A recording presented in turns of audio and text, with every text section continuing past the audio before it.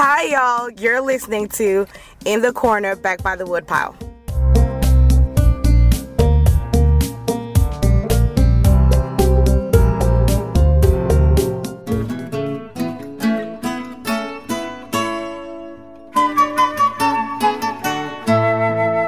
I'm a Spun Counter Guy. Thanks for stopping by. Our guest today, Dr. Britton Dickinson, has quite a lengthy academic resume, as that he's an educator associated with a whole slew of universities, including King's College and the University of Prince Edward Island, to name a few. But the reason why he's back by the woodpile today is, one, that Dr. Dickinson wrote his doctoral dissertation on the spirituality of C.S. Lewis and maintains the C.S. Lewis-centric blog, A Pilgrim in Narnia, at apilgriminNarnia.com. Though we had planned to discuss some particular other aspects of Lewis's literary output, as is so often the case, we ended up on a completely different back road, prompted by Dr. Dickinson's mention of Lewis's often overlooked book, The Great Divorce. But first, we talk about how Dickinson met Lewis.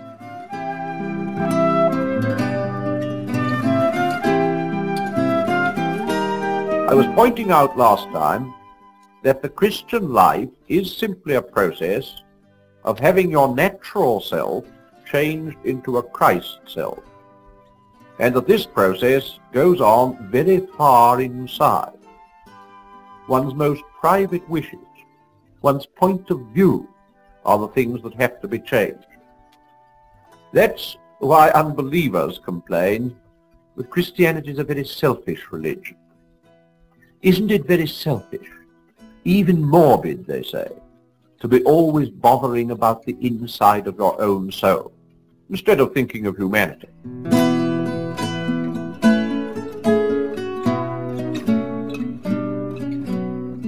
I guess the first place to start, do you remember your first memory of C.S. Lewis or his writings? Well, there's the childhood one. Still today, I have this certain edition of Magician's Nephew, which in the American versions of Narnia is the first book.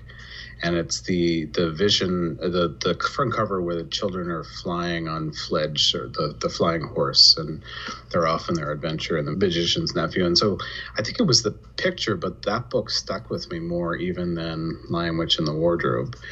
But then in the 1990s, I went to Bible college, late 90s, and so C.S. Lewis was just always around. Everybody was always talking about him. Mm-hmm.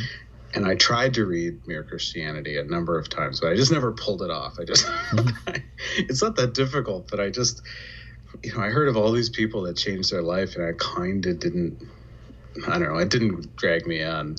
And then it was finally when I was living in Japan about 15 years ago, I was given a class, just gifted a English class, and they handed me the curriculum, and the curriculum was simply C.S. Lewis's obscure book called The Great Divorce. Oh, yeah. And they were on page 1, and basically we were just reading it together with some advanced students, and that was where I began to kind of catch the vision of what Lewis was doing. Yeah. Wow. I got to ask, is C.S. Lewis popular in Japan, and how do they take to him, do you think? Oh, yeah. Yeah, no, it's intriguing because, Japan is intriguing in that it's an international, relatively wealthy, very culturally vibrant country, and with lots of people, and yet has sort of completely rejected many of the values of the West, even though they take up, they were important for technology and things like that after the war. They really resist a lot of things, and so what gets through is kind of interesting to me. And it, Ella Montgomery and Anne of Green Gables, which is where I'm from here in Prince Edward Island, that got through. Anne is huge in Japan, and continues to be. There's like a zombie manga and short film series that's somewhere in Japan. I haven't seen it. So there's a zombie version of Anne of Green Gables? Yeah, well, it's not exactly zombie. It's sort of like a surrealistic death Anne of some kind, superhero. Anyway, it's manga. It's weird. Yeah. And it's the new culture. And Anne kind of represents, for a while, she in one generation, she'll represent like family values and like connection and imagination in that very kind of conservative way. And then the next generation will tuck it up, and she's rebellious and spirited, and so they move back and forth. And so this is they're in a bit of an Anne/anti-Anne phase. So, but it's huge, and so C.S. Lewis hasn't gotten nearly that kind of connection in Japan, but there's this strong readership, this strong interest in C.S. Lewis from the Narnian side. I don't know that his other books are very well known. And then I think missionaries and diplomats and English teachers use C.S. Lewis's books in general to make connections. So give a brief account of where this journey or this relationship with a dead guy named Jack, where it's led you, because it's obviously, I think, led you to some great other worlds, so to speak, both literal and figuratively. Yeah. It's kind of funny, and I don't know that it's super wise for me to confess this, but there are a lot of fans, right? Mm-hmm. C.S. Lewis and J.R.R. Tolkien, and then now pick your, Harry Potter studies is largely made up of fans, readers, people and many for whom that book was transformative. That series was transformative as a child. And so that's what we get. So when you read a book on C.S. Lewis, you'll often find in the first few pages sort of a conversion story to his books. Like I first encountered Lewis, and then it, tells the story of it. And so I guess I don't really have that story. I didn't come to Lewis as a fan exactly. I came to Lewis because he was on my bookshelf and I knew his work, and he was a great essay writer and imaginative writer. He was imperfect in a lot of ways that I liked. Like Narnia, Narnia is great. For those who resonate with it, it's amazing. But there are a lot of holes in Narnia. It's not always a good editor would have helped. Right. Like you think about the first paragraph of Lion, Witch, and the Wardrobe, and there were these 4 children, and they went to this house, and it's just sort of like a laundry list writing, and then you finally start to get into it when they start landing at that mysterious house and exploring it, and so I liked the porous nature, or the kind of the places where Lewis needed some people to dialogue with, and to me, I was always attracted by that. And at the same time, a few years ago, I was scouting around for a PhD topic. And I was in some degree of trouble because I had picked, I thought, and this was 2009, 10, and 11, I did a bunch of work, and I thought, what the next big topic in North American Christianity is going to be? It's going to be hell. There's going to be a full-out debate, and I lined it all out, and so I was ready to pitch my project, and then Rob Bell released this book called Love Wins in 2011 in the spring. Mm-hmm. And of course it was huge. And so it just it proved me right, but it just stole my thunder. I was totally without a project now, because he just basically took my project and ran with it. Mm-hmm. He didn't plagiarize. He has no idea who I am, but it emerged. And so I was complaining about this at a conference once, and someone told me, "You're doing it all wrong. Everything you're doing is wrong." It's like Moses' father-in-law, Jethro, like everything you do is bad. And I said, "Why is that? Why am I doing it wrong?" He's like, "Well, you can't study something that's emerging. You can never get your fingers on it. It's too slippery. It's like salmon in a brook." Mm-hmm. And, or salmon in a river, I guess. And so, he said, find a thinker that you can root to and that you're comfortable spending a decade with, that you can be in conversation with, and then you'll have societies to join and people who are interested in what you have to say. Huh. And so that's what I did. I went and I read, I spent the year reading a dozen different thinkers that I thought were worthwhile spending time on. And in the end, it was C.S. Lewis never bored me and always interested me. And I thought there were problems and fun things to talk about. And in the end, you can pick up, I don't know, The Silver Chair or some weird sci-fi, and just sit and read it for fun. So that's where I ended up. It's just to simply say that I actually came with a goal to C.S. Lewis to help me dialogue with Christian faith in North America in this generation. And so I actually had something, a bias or something that I wanted to see happen. Whereas other people just they love the guy and they just jump in. So I think that may be pure, but this also gives me a bit of distance, I think. So right. Do you feel like he has affected you in any way, like especially with matters of faith?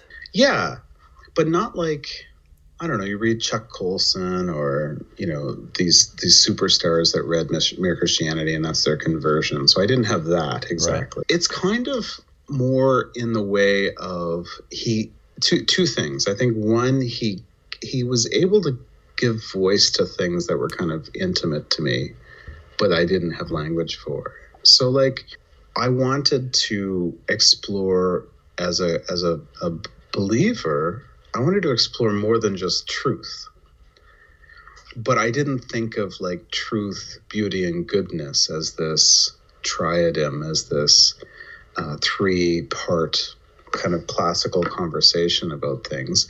But that's what that's what was guiding C.S. Lewis. And so when I came to understand truth, beauty, and goodness in conversation with each other, in dance, in a continual connection, then I began to see that was what was in my heart as a writer, as a teacher, as a scholar, as a student and friend. I wanted not just truth or not just goodness or not just beauty, but all three of those to mix together. And so we see that I came out of a generation that only talked about truth. That's all they were interested in. And I teach these amazing students, and they're really interested in goodness, social justice, making the world a better place, neighborliness, that sort of thing. Mm-hmm. But I came to see with Lewis that there's this, you really need truth, beauty, and goodness in concert with one another in order to have a healthy mind, a healthy heart, a healthy family and community. And so that's an example. He gave me voice. I didn't know how to talk about that before. And then the other one is more kind of individual. He really helped me recover a vision for, well, it's weird, a vision for heaven, I guess, but not just like as a distant place, but as something that's implicated in the way we live today. Mm. And so I'm still working that one out. I think I'm going to do a sermon series at our church this year on it. And I'm just a normal member, but they let me have the pulpit from time to time to try and work out like the way that the resurrection into life is then tied back to where we are today in this very moment and how those things are connected. So that one's a longer one. That'll take me a while to work out, but yeah. So that's two examples, I guess, yeah. The trouble is that they're so quarrelsome. As soon as anyone arrives, he settles in some street. Before he's been there 24 hours, he quarrels with his neighbour. Before the week is over, he's quarrelled so badly that he decides to move. Very like he finds the next street empty because all the people there have quarrelled with their neighbours and moved. So he settles in. If by any chance the street is full, he goes further. But even if he stays, it makes no odds. He's sure to have another quarrel pretty soon, and then he'll move on again. Finally, he'll move right out to the edge of the town and build a new house.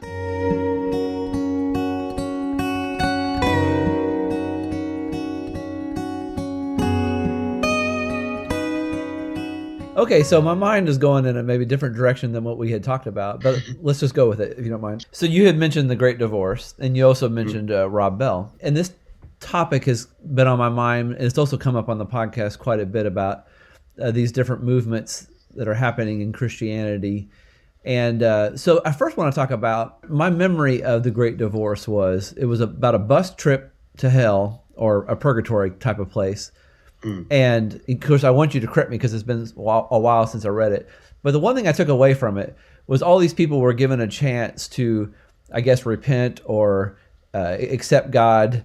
And in the end, I think very few actually did. They were still kind of digging in their heels. Maybe there was still some pride issues, or there was still some inability to admit their mistakes.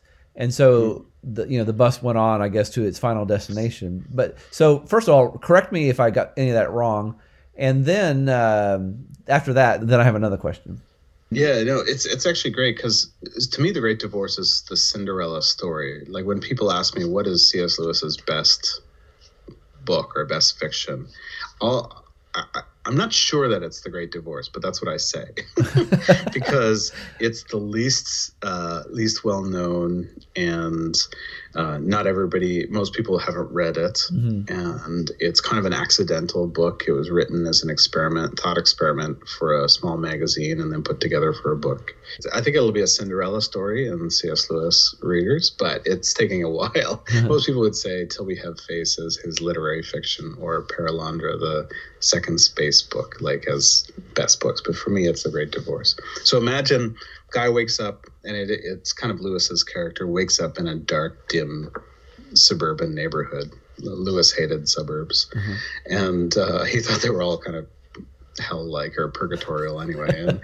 And he gets in line, and there's some fighting and stuff. He finally gets on a bus with all these kind of quarrelsome people. And the bus kind of goes up into the sky and then lands in this bright, super huge plateau next with mountains in the distance. And then a whole bunch of like giant godlike spirits come galloping in to encounter each of the people. And each person has something in themselves that they've attached to that prevents them from being able to go on to the great mountains, to the place of joy. And so the world, because of this attachment, the world is too hard for them.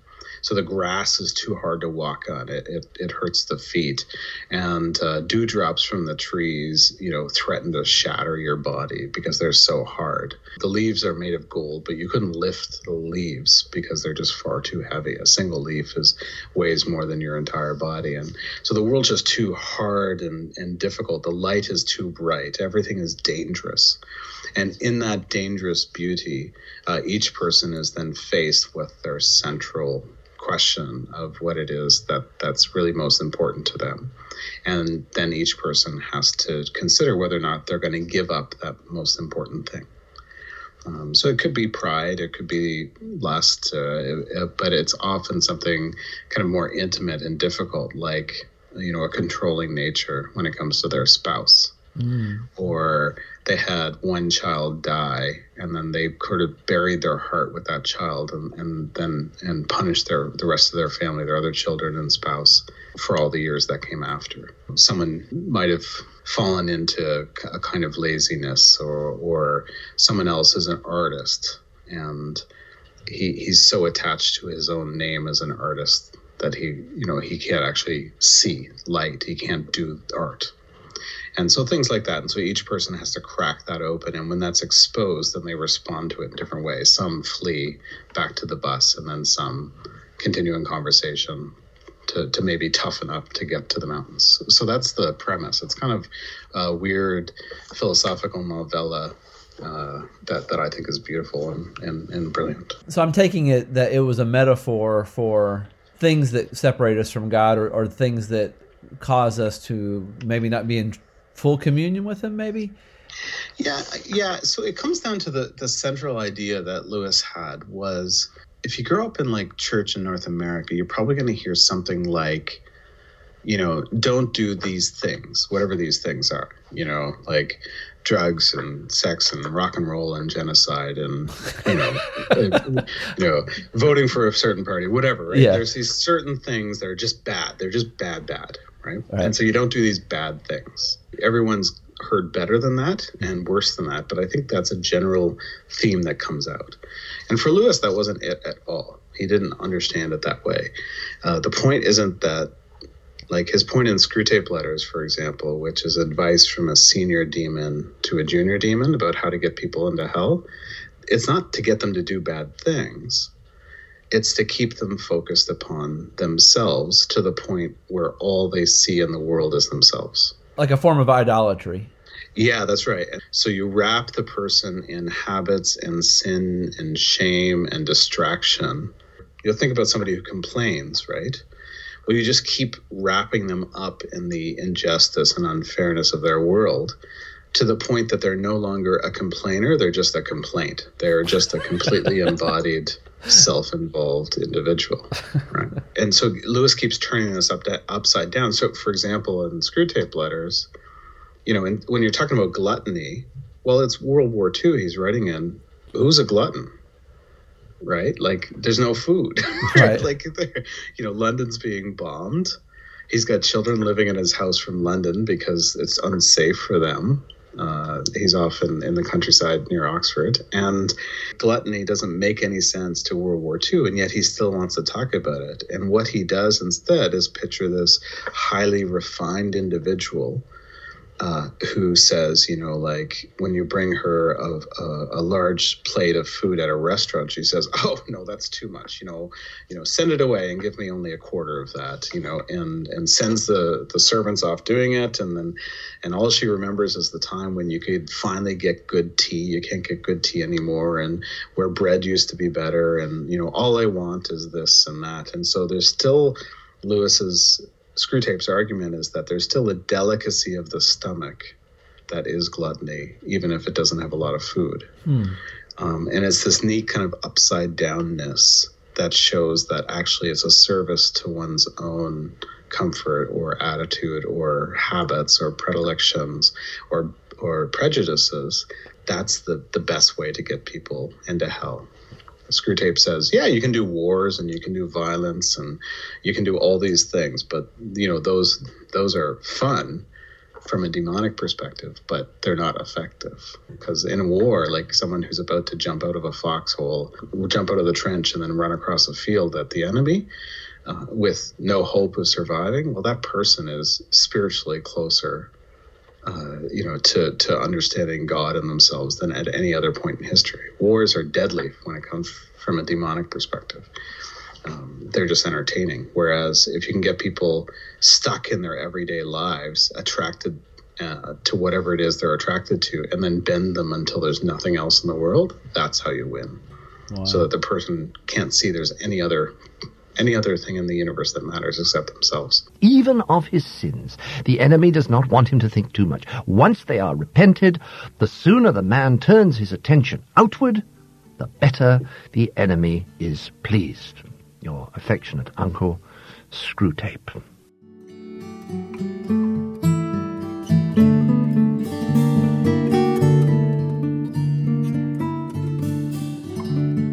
So there's the debate, and you brought up hell, and I guess I'm a little less interested whether it's what's in the afterlife and all that kind of thing. But the thing that always struck me is, like, I believe that we create our own hells on earth a lot of times, or a lot of times we separate ourselves from God by our own actions. So a lot of times in this debate between progressives and conservatives, the progressives will often say, well, how can a God send someone to hell? And I'm more intrigued by the fact that I am usually my own worst enemy. And it's not that God's doing anything necessarily, although we can talk about that too if you want.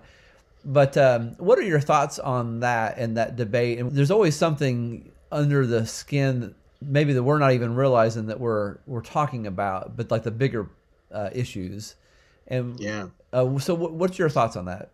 Yeah, I guess three kind of ways into it. One is Lewis's own thought was that hell is a kind of self-creation in the way that I described, where a person, like in The Great Divorce, George MacDonald, Lewis's mentor, shows up to be his mentor in this sort of purgatorial space, this great plateau of heaven. And it's like sort of heaven's front gate, basically. And he says, in the end, there's really only two kinds of people. People for whom God says to them, your will be done, or people who say to God, your will be done. So basically people who God leaves over to their own desires and wills and intentions, or people who throw those wills and intentions back to God. And so that's how Lewis understood hell was. So at one point in The Problem of Pain, he says that hell's doors are locked from the inside, which is an intriguing vision.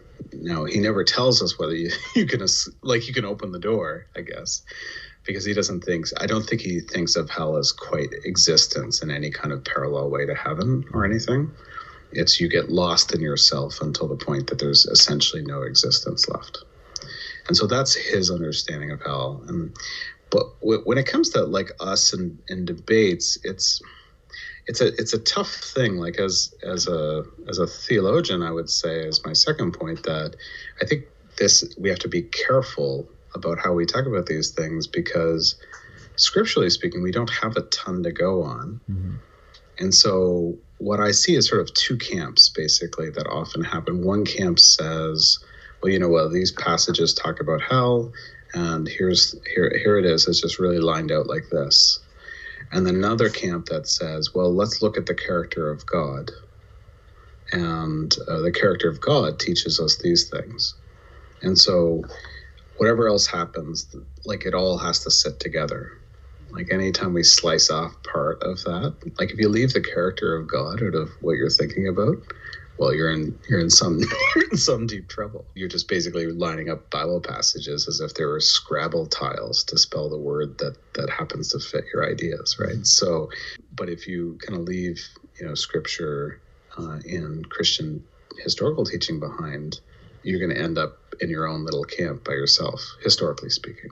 Right. And the world will look back at you and say, oh, that was an interesting little ghetto, kind of a neighborhood of American or whatever thought, but it's not much more important than that. I know that's not an answer.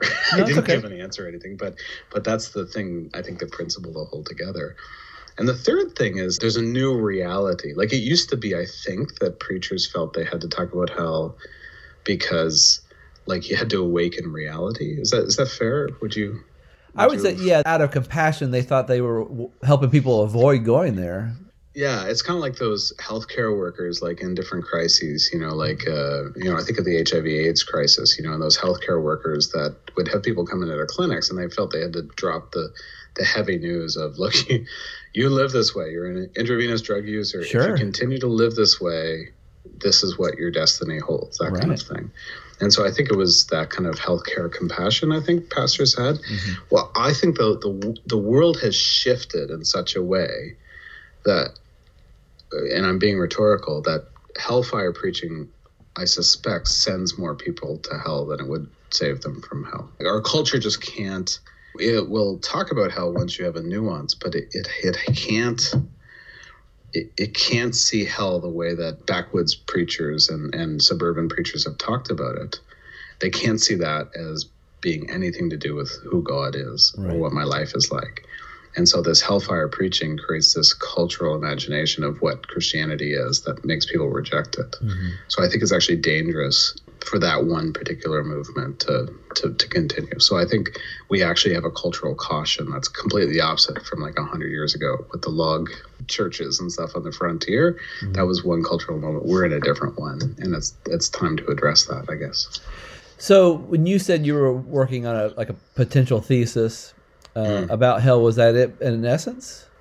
Well, yeah, no, my interest was less the truth or the ideas of hell or heaven, and really my interest was American Christian culture.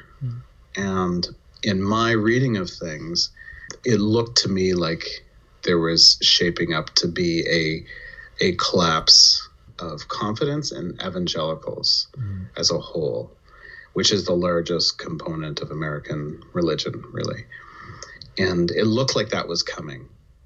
As I was watching things in the late George Bush Jr. and early Obama era, it looked to me like evangelicalism was going to go into crisis and collapse, and I didn't know if it was going to redefine itself or not. And my parallel was, it looked to me like the 1920s, whereas in the 19-teens, American fundamentalism had these great intellectual movements out of like Princeton and places like that, lots of pamphlets and revivals, and it was that the Pentecostalism was beginning. It was this kind of huge moment. But in the 1920s, there was this huge crisis that took place, largely around the Scopes monkey trial. Right.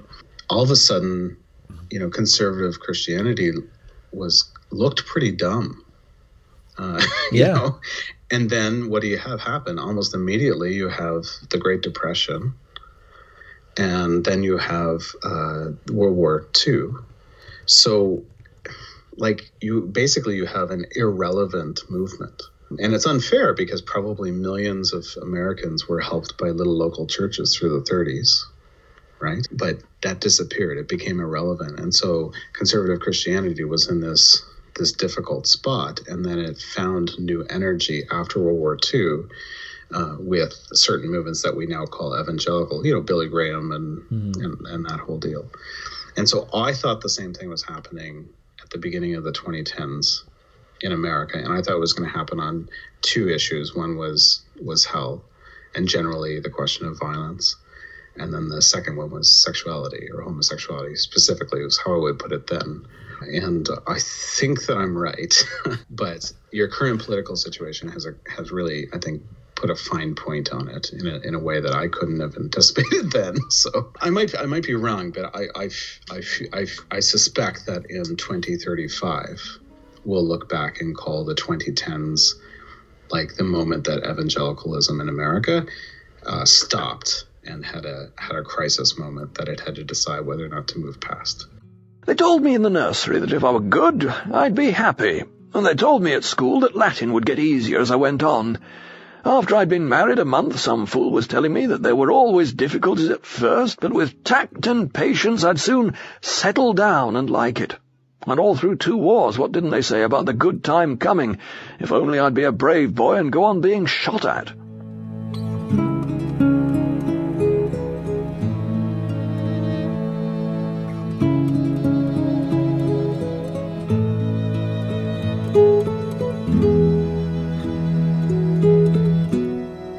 Did you have any thoughts on Rob Bell? So, Rob Bell stole my thunder, my academic project, but it wasn't his fault. Yeah, I have lots of thoughts on Rob Bell. I guess I would like to spend an hour or two with him, which is an ironic thing to say since he gives out an hour or two on these free podcasts that he does. So, he's there, and yet I still feel like there's a little distance. Yeah, I've read all of his books except the marriage one, only simply because I haven't found it yet. I think he's creative. I think he's visually smart. I think he's a great parable teller.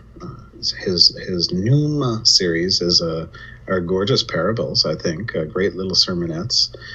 And I think he shows very specifically, like if you're asked what is it that young urban American Christians are thinking, I think Rob Bell's books are the best way to capture that. Maybe add a little social justice like Shane Claiborne style or something, right?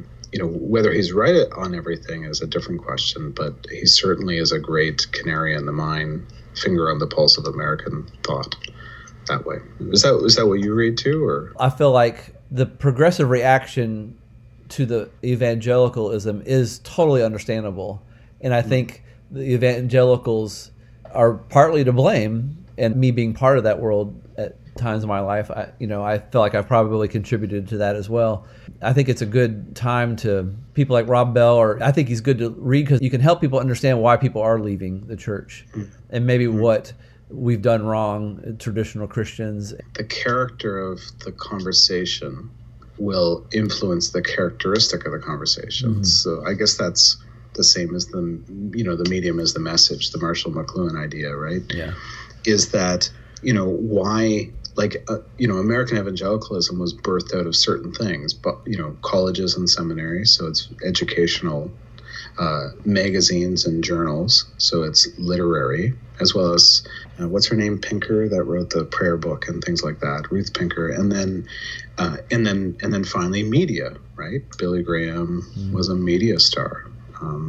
And so it's a media-connected movement. So those characteristics are still not just kind of features of North American evangelicalism, but actually are somehow built into the character of it. It's part of the nature of things. And so I think we always need to be sensitive to the way that we live and grow as people, because we seal things in for the future.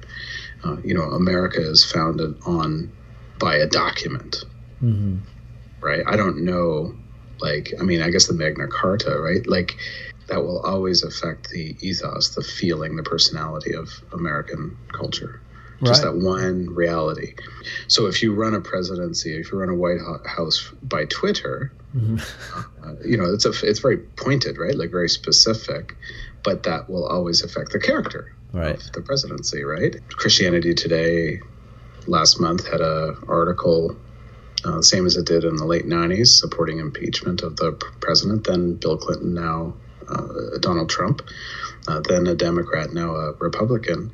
It's just part of the culture of the thing, right? That one article, maybe as by Mark Galli, maybe as effective in defining the future of evangelicalism as Rob Bell's Love Wins back in 2011. Huh.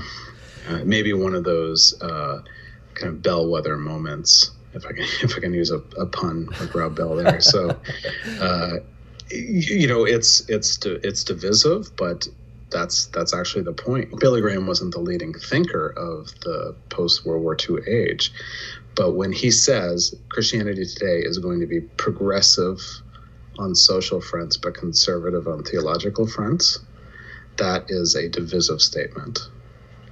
That defined that magazine and evangelicalism for the next 60 years. Yeah, I agree with you. I feel like, especially if someone's doing their grad work about this time period, 50 years from now, very possible Rob Bell will be a source material, and like maybe that essay you're talking about as well. Just how we mentioned off recording, the Henry Fosdick's, "Shall the Fundamentalist Win?" It was a very famous essay that is still read today, and there's others on the other side of that. No, well, it's funny you said, Henry Fosdick, who became kind of a symbol in fundamentalism and evangelicalism, is sort of this, terrible figure or whatever, right? Right. But it's intriguing. I heard a story from Eugene Peterson. I was one of his teachers for his online classes at Regent College. I still am, although he's passed away. And he talked about somebody going and interviewing Fosdick and how spiritual and how interested in prayer he was. And how generous in his office, and then going back and rereading and seeing great things there, even as a conservative evangelical, right? So it's just funny how things kind of, shift. When you pull out of the middle of the fire, you can kind of see the images are a little different. I don't know. I mix my metaphors there, but yeah. Yeah, sorry, just like we're more than our tweets, we're far more than the limited words.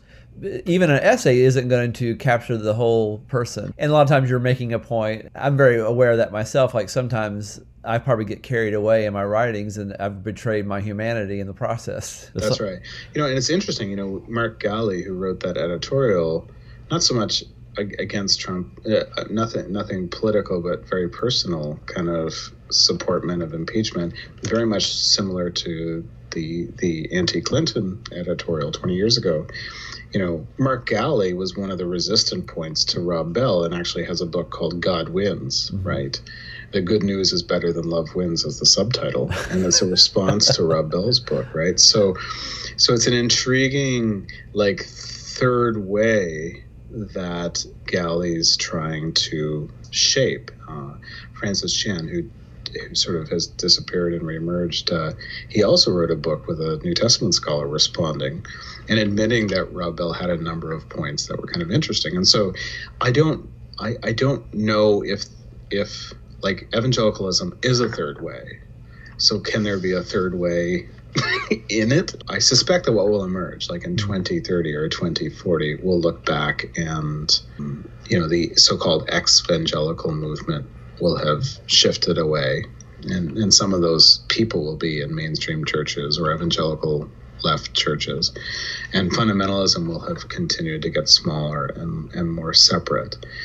But there will still be an evangelicalism that is holding together more tensions, as it always has done. Right. On, for example, pacifism and war and violence, evangelicalism's always held that together. On women and ministry, there was a slow change, but is much more diverse than it had been, say, 40 years ago. Or administrative structures, it's never been interested. So evangelicals are always holding things together. So I suspect that's what we're going to see in 2035.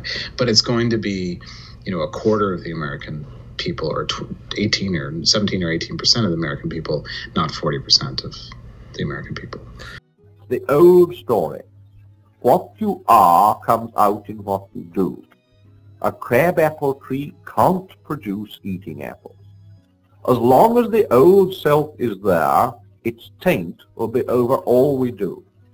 We try to be religious and become Pharisees. We try to be kind and become patronizing. social service ends in red tape and officialdom. Unselfishness becomes a form of showing off. I don't mean, of course, that we're to stop trying to be good. We've got to do the best we can. But I do mean that the real cure lies far deeper. Out of ourselves and into Christ we must go.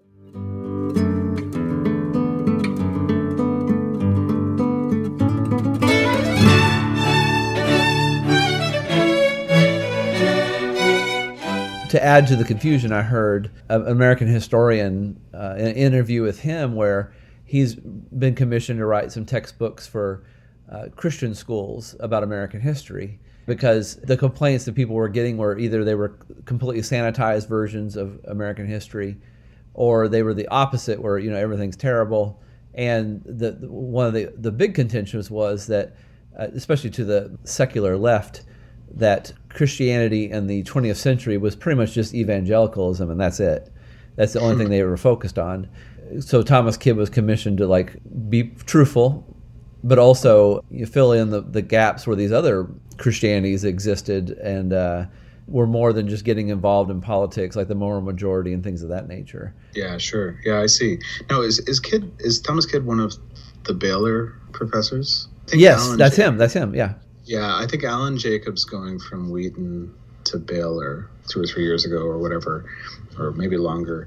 I think you're going to see a shift. I suspect that if Wheaton was the 20th century kind of strength of evangelicalism, Wheaton and maybe Fuller, I think Baylor and will be in the future. So I think it's trying to reposition itself that way. Unusually, it's an odd place, but yeah. But yeah, no, I see that. I think, but there's always that battle. Don't dominant cultures always try to secure their dominance? Well, sure. Right? Isn't that a temptation? And you're a historian. Isn't that a temptation in history, is to erase the voices on the outside? Isn't that always there? Well, yeah. One of the spoils of war is to write the story. I can't remember how they phrase that. Yeah, sure. I think that's what makes the Old Testament so different, right? It's the loser's narrative. Yeah. That's the Hebrew true. Bible, the Hebrew Bible is a story of, sometimes there's escape and, there's this small sliver of kingship where there's this little space in the Mideast that worked for them. Mm-hmm. But for the most part, it's a story of being the smallest guy. Right. And yet, one of our richest, not just spiritual foundations, not just the book of Judaism, but also the foundation of Western culture, right? So, right. It's kind of a cool contrast. No, it's beautiful because as I heard a rabbi speak recently, and he mentioned that I totally had forgotten, but the word Israel means to wrestle with God. How many countries from out the gate are saying man, we got problems. We're wrestling with our own deities, whereas most countries are founded on strength and how they're superior or whatever. This completely opposite with the Israel of the Old Testament. They're constantly getting in trouble, and they're reporting their own sins. As you say that, it kind of makes me think, just based on what we've been talking about, Jacob wrestles with God, Israel wrestles with God, but instead of whom? What's the exchange that took place there? And instead of wrestling with his brother, right? I'd be curious about what public faith life would be different in North America and Europe if the wrestle that we have with our neighbors and our co-religionists, our the people that sit in the pews with us and the people on the other side that are our, kind of enemies of thought. If our wrestle turned to be wrestling with God instead of them, what would the character of our faith and public life be at the end of that? I think it'd be a healthier public life, but like Jacob, we may leave wounded, right? Didn't Jacob leave with a limp at the end of the battle? Well, just like you said that, Hebrew culture really, in a way, was creators of Western civilization. I mean, if you take in the other element that they often include is, Greek culture, of course. Yeah. And Socrates, he's nearly a saint at this point. And that was his biggest thing, was always wanting to talk with people, argue with people in a civil way. Of course, it got him killed in the end. But, but I mean, I think that's in the back of our collective memories. And one thing I'll add to that was when I was living in China, I had this said to me more than once. many Chinese would say one of the best things about America was the fact was you guys talk about all your problems. Most cultures don't, and I never had thought about that because we're so used to, someone doing something terrible and end up on Oprah Winfrey, whereas most cultures kind of sweep it under the rug. And of course, China being an extreme example where their history books don't even mention, the Tiananmen Square massacre or other embarrassments. But yeah, that's maybe you're right. Collectively, that's in the back of our heads. I mean, there's probably something like 45 million evangelicals in North America, like in Canada and the United States. And I'd be curious, if those folks spent just 1 year, just saying only encouraging words, understanding that yes, truth has to be told, but we're just going to, say encouraging words. I'd be curious what the result of that project would be. Well, if I can say, I think I'm sure it's the same in Canada, I would assume, if humans are humans. But, I work with people. We have all kinds of different ways of thinking, both in religion or non-religion or politics. And, most people get along. It's not that big a deal. They may go to different churches on Sunday or they may vote different ways. But it never comes down to a knock-down, drag-out fight. But watching TV, that's not the case. It's Civil War, buddy.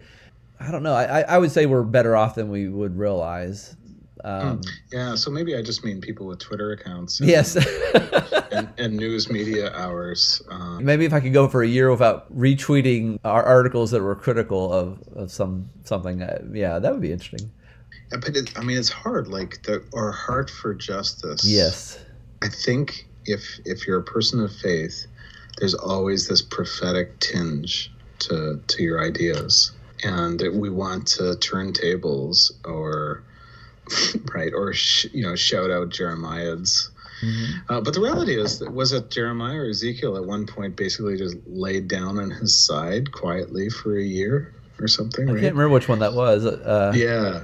So maybe there's a time to just, our prophetic, instead of turning tables and shouting, prophecies out at the wind, maybe there's times to lie down on our side and allow our bodies to be the prophecy. I don't know. I know that sounds weird, but no, I think there's something to it. It's just to add to the collective memories. I think the Holocaust and World War II is another factor, and reason why, to go back to your point about why don't we not point out social injustice for a year, because none of us want to be that person who was like, why didn't you do something? Why didn't you say something? When this stuff was slowly happening, where the Jews are being stripped of their rights and all that, and that's in the back of the minds of both left and right. I don't think that's something that transcends political ideology.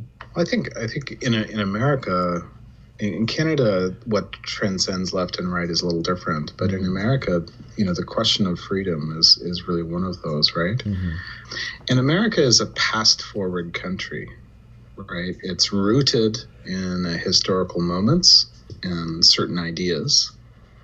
Those ideas live and transform and move into the future, into a forward moment, and that tension, I think, is I love that tension. It's a pale vision if you think of left and right just as forward and past or something. I don't think that represents the parties well or those movements at their best. But I think it's such a cool tension that exists in the cultural ethos itself. But of course, that's what evangelical is past forward spirituality, right? A rooted, forward-looking theology. And so the fact that it comes out of America and Britain, is suspect in that kind of sense, right? So it always has to be self-critical. We always got to be saying, what is it about my culture that's maybe making me not see what's going around me? Mm-hmm. And that culture could be something, subcultural, like, my bridge club or my, the skate park that I go to, or something like much larger, like, I'm a white male, or I'm, an urban black professional, or, a woman who's a CEO or something like that. There's always a crisis, I think, in a sense. We're always self-critical. Every generation thinks, okay, this is it. Jesus is certainly coming back in my lifetime. So, yeah. I mean, to be fair, up to the Civil War in the 19th century, it was pretty positive. Like, Jesus was coming because it's getting better. Oh, yeah, right? that's true. You're in Kentucky or whatever, right? So like the Millennial Harbinger was one of those magazines that came out of there, and Millennial Harbinger, the Harbinger, like we're holding, the fort, that we're holding the party together as we bring in the millennium of peace and goodness, right? And that was there's such an energy in, the 30s to 50s in the U.S. So it was forward motion. Some of it waiting, right? And things like that. But, yeah, that's true. But even after the Civil War, actually, the progressives, they carried that mantle. And they were saying, like, if only we continue down this road and we keep progressing, then we will make the world habitable for Jesus, basically. Sure, yeah. Well, think of the Chicago World Fair. Oh, yeah. Which was it 1893? Yes, it was right during the crash. Yeah. Yeah, and that's right. Well, in the 1880s were tough economically, but 1893 it was filled. This paper mache Chicago that was created. The world of the future. Just so hopeful, and the Parliament of Religions was there, and it was just meant to be this kind of new day, and then just 20 years later. The world's at war. A lot of that kind of liberal hope of humanity, Darwinian hope, I guess, of humanity, collapsed in the fields of France and Africa and stuff, right? So the air kind of went out of that movement, I think, in the 19-teens. Yeah, it came back eventually, but yeah, it took a break. We want to have hope, right? Well, sure. You are much more likely to make your man a sound drunkard by pressing drink on him as an anodyne when he is dull and weary, than by encouraging him to use it as a means of merriment amongst his friends when he is happy and expansive. Never forget that when we are dealing with any pleasure in its healthy and normal and satisfying form, we are, in a sense, on the enemy's ground. I know we have won many a soul through pleasure. All the same, it is his invention, not ours. He made the pleasures. Your affectionate uncle, Screwtape.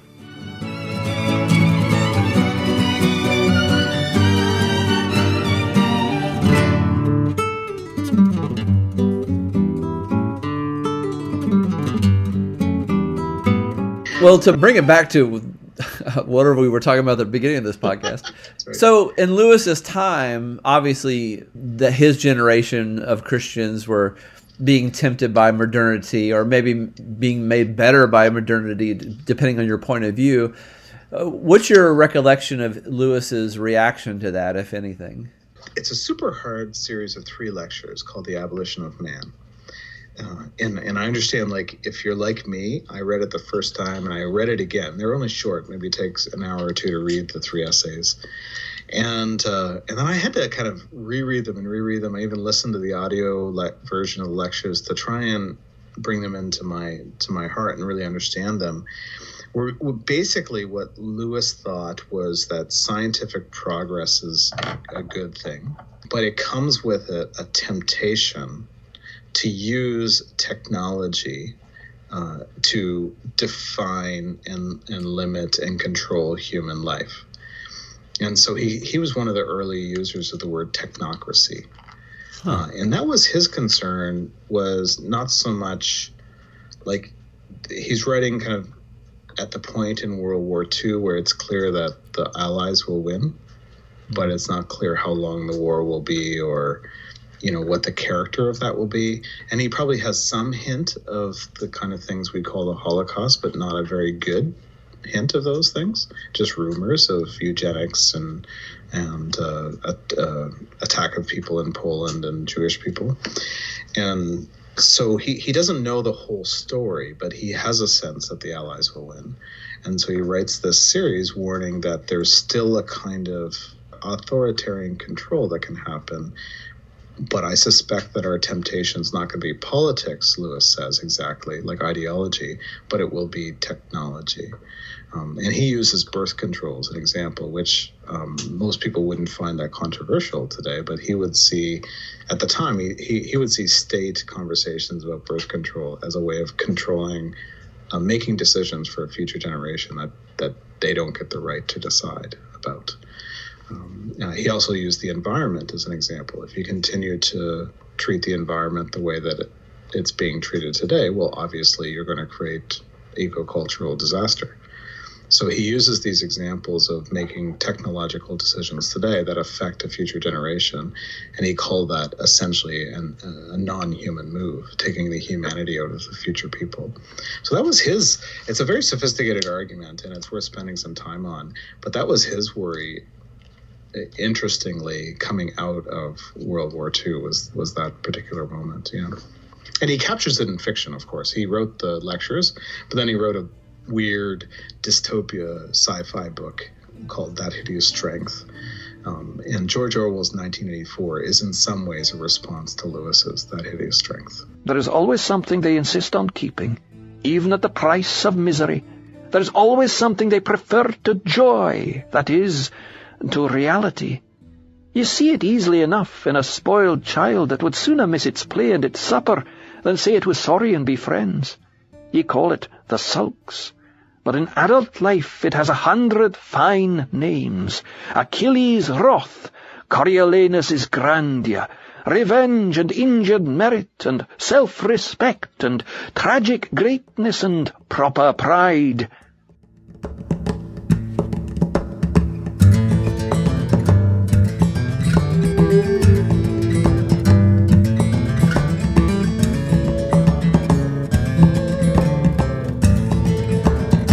So you keep a blog. Tell folks about that if they want to learn about what you're up to.